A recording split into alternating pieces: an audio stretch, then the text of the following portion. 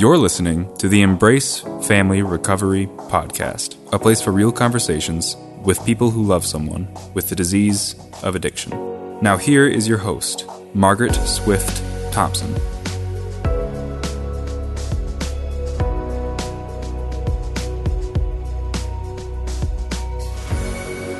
Hi everyone, I am back. We are back with Season 2 of the Embrace Family Recovery Podcast. I'm so thrilled to kick it off with one of my favorite people. I cannot wait to introduce you to Jerry Moe, the Executive Director of the National Children's Program at Hazelden Betty Ford Foundation. I call Jerry the Children's Whisperer. He's a man who has devoted his career to educating, supporting, and giving a voice to the youngest members of this family disease of addiction, children ages 7 through 13. Today, Jerry shares some of his personal story and where his passion for the children began. Meet Jerry Moe.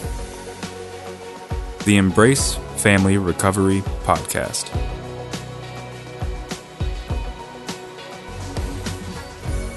Let's have a little toast with our coffee to a good chat. Wet the whistle. And it is so exciting. I can't even stand it. I've had some of my favorite people come on already. But I'm so excited to have you, Jerry. All right. Today is a pretty exciting day to have you here, Jerry Moe. And I'll say your name for everybody to know who you are. Jerry, you are what I would call the children's whisperer around this illness. And you have been for a very long time. And I'm curious, because you've had an extensive professional career and now presently work and have worked with designing, implementing a children's program at the Betty Ford Center, which is now Hazelden Betty Ford. But how did you come to land in the role of children, working with the children affected by this disease? How did that happen? What a story to tell about that, Maggie. And thanks so much for having me here today. It's nice to be with you. It's my pleasure. So really, it goes back to, I grew up with this disease, as so many people who work in this field. I was touched by it. Alcoholism, both sides of my family.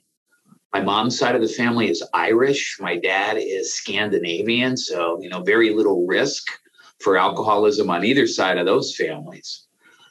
And I was blessed in an incredible way in that I got intervened on when I was 14 years old due to some behavior, some high-risk behavior. And people who saw it noticed it and were concerned. And that was the impetus to really begin my own healing. And the first way I did that was by going to Alateen. And so at the age of 14, that was part of the process for me of getting well. It's fascinating in that my mom would drive me to those meetings. I grew up in San Francisco. And so she'd drive me to Holy Name Church. And it would be on Tuesday nights. And like so many 12-step meetings, it was an hour in length. And after a couple weeks, my mom decided, hey, maybe I'll go check out the Al-Anon meeting. And from her point of view, not that she needed it at all. Her mother died of alcoholism. So my grandmother died of alcoholism while my mom was still a teenager. And at that particular time, my dad was mired in his disease as well. And so here's my mom going and beginning to embrace the Al-Anon principles, and slowly her life is changing. The exciting thing for my mom and for myself is we had this shared experience of working the 12 steps and incorporating the slogans and living by the traditions. And we slowly began to change our behavior, especially in terms of how we dealt with my dad, who again was still active in his alcoholism. And as I've seen in my work, in my older years, what slowly began to happen is we shifted as a family. And it would be about a year later that my dad would once again ask for help and began a process of his own recovery through Alcoholics Anonymous. And actually for the last 38 years of his life was recovering Wonderful. without any alcohol whatsoever, total abstinence. And so in my later teenage years, living in a recovery family, which is just, it was magnificent. Now, of course, like so many people who are listening today, early recovery, oh my goodness. Oh, yeah. Is it going to last? And the first time my dad was late for something. And remember, we didn't have cell phones then. And so all of those things that we needed to begin to sort out and work through, we were doing that. And Maggie, I always knew that I wanted to work with kids. I mean, I just love kids, and had gone to school and studied to be a teacher. Huh. And then, at the age of 22, I kid you not, one morning in front of the mirror shaving was, this spiritual experience. I know people that go to 12-step meetings, we hear about you having had that spiritual awakening or that spiritual experience, and how profound it could be. And for me, it was really simple in that I thought for a moment I was finally old enough, and I guess mature enough, even at 22, if there is such a thing, that what a gift I'd been given. And I have an older brother and sister, and they both left as soon as they could to get married when they were 18 or 19 years old. Those were socially acceptable ways to get out of Dodge. But, you get out of Dodge, but you carry all your baggage with you when you leave. And so I realized what a gift I'd been given, and it just hit me. And I thought, my goodness, why didn't my brother get this? Why didn't my sister get this? Why did I get this? And so just this moment of really profound gratitude. But it was bittersweet, because the next thought was, hey, wait a minute. What if I would have got help when I was 7 or 8 or 9?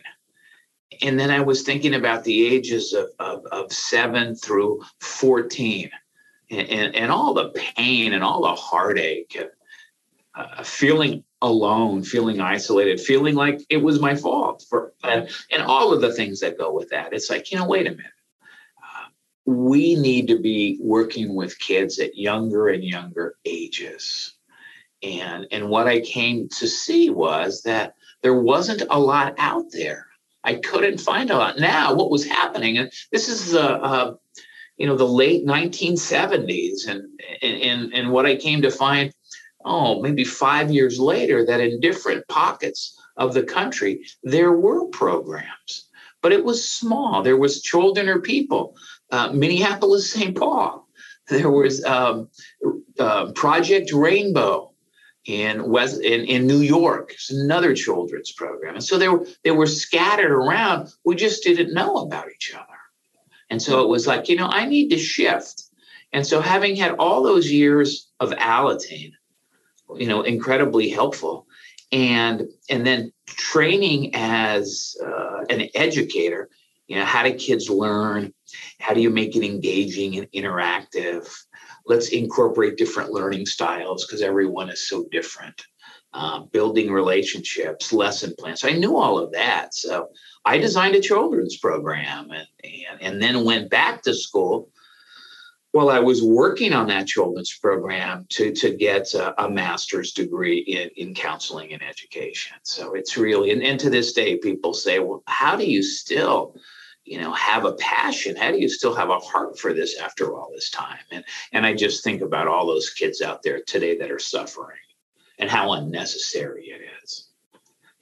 We say all the time that addiction, substance use disorder, is a family disease. Absolutely. But way too often, children are left out of the solution. Boy, are they mired in the problem. But there's few opportunities for them to get help, even to this day. Absolutely. I could not agree more. This podcast is made possible by listeners like you. Can you relate to what you're hearing? Never miss a show by hitting the subscribe button. Now back to the show. You know, we've been in a parallel but different journey in that I've been with the families and the 13 and 14-year-olds up, and you've been with the youngins, 7 through 13 and 14. And I think even on the family side as a whole, the resources for the person with the illness are plentiful, though we know lots don't ever get to them. But the ones for all of the family members are much less available. And so children even more so. And yet they intuitively feel everything they experience in that home without an understanding, without the gift of something like your program. I heard someone say at one time, give an example of it, and it's certainly not the best example. But what they described is, here is a family on a Sunday afternoon driving in the car going for a ride. Mm-hmm. They're all together. And lo and behold, unfortunately, they get into a car accident. And everybody is impacted. But everybody could be impacted a little differently. Like there could be folks in the front seat that have extensive internal injuries. There in the back seat there might be one of the kids might have a broken arm. One might be scratched up pretty bad. Another one ankle hurts real bad, and so they call for help. And here rolls up an ambulance or a couple of ambulances, and it's like they just They assess everybody, mm-hmm. but then they take the driver and they put the driver in the ambulance and tell everybody else, it's going to be okay. See you later. And again, it's not the best example, but it's graphic. It's visual enough for me to see that. Yeah. And I think that's what happens often in the way that we treat this disease. Agreed. And your story is an example of the power, for lack of a better word, that your father was still using. You and your mother found your way into recovery before he ever found his way in. And that had, I'm sure, a profound impact on his seeking recovery. No doubt, because what we had learned and done, and my dad had starts and stops. Sure.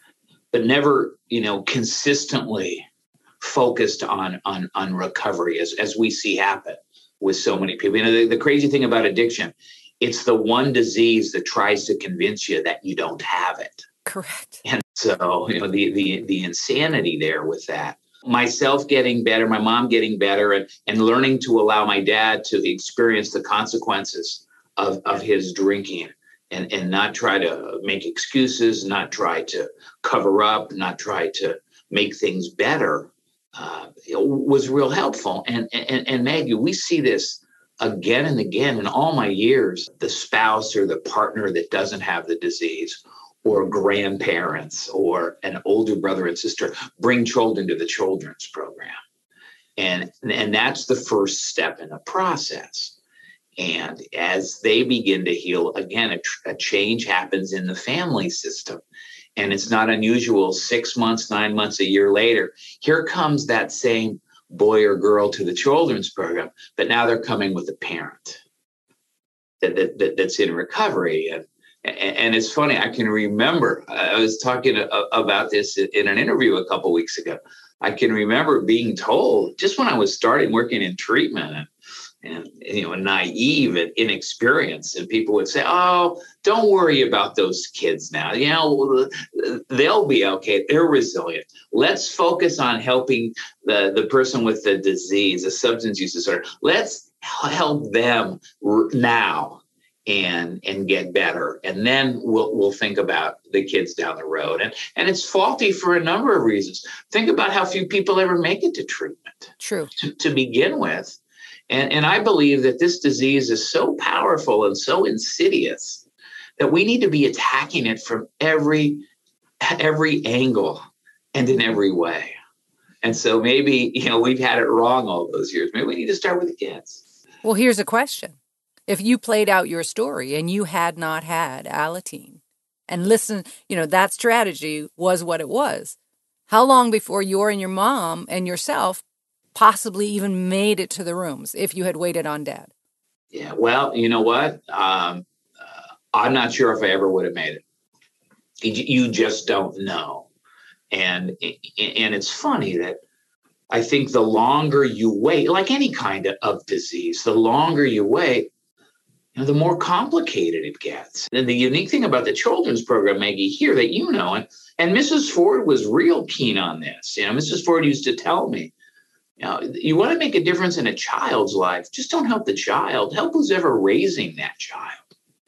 And what I see, just a ballpark figure, I'd say 75% of the grownups who come also grew up in families with addiction. And I heard a dear friend some time ago say, call these people yesterday's children that no one helped. And so you just see it's getting passed along.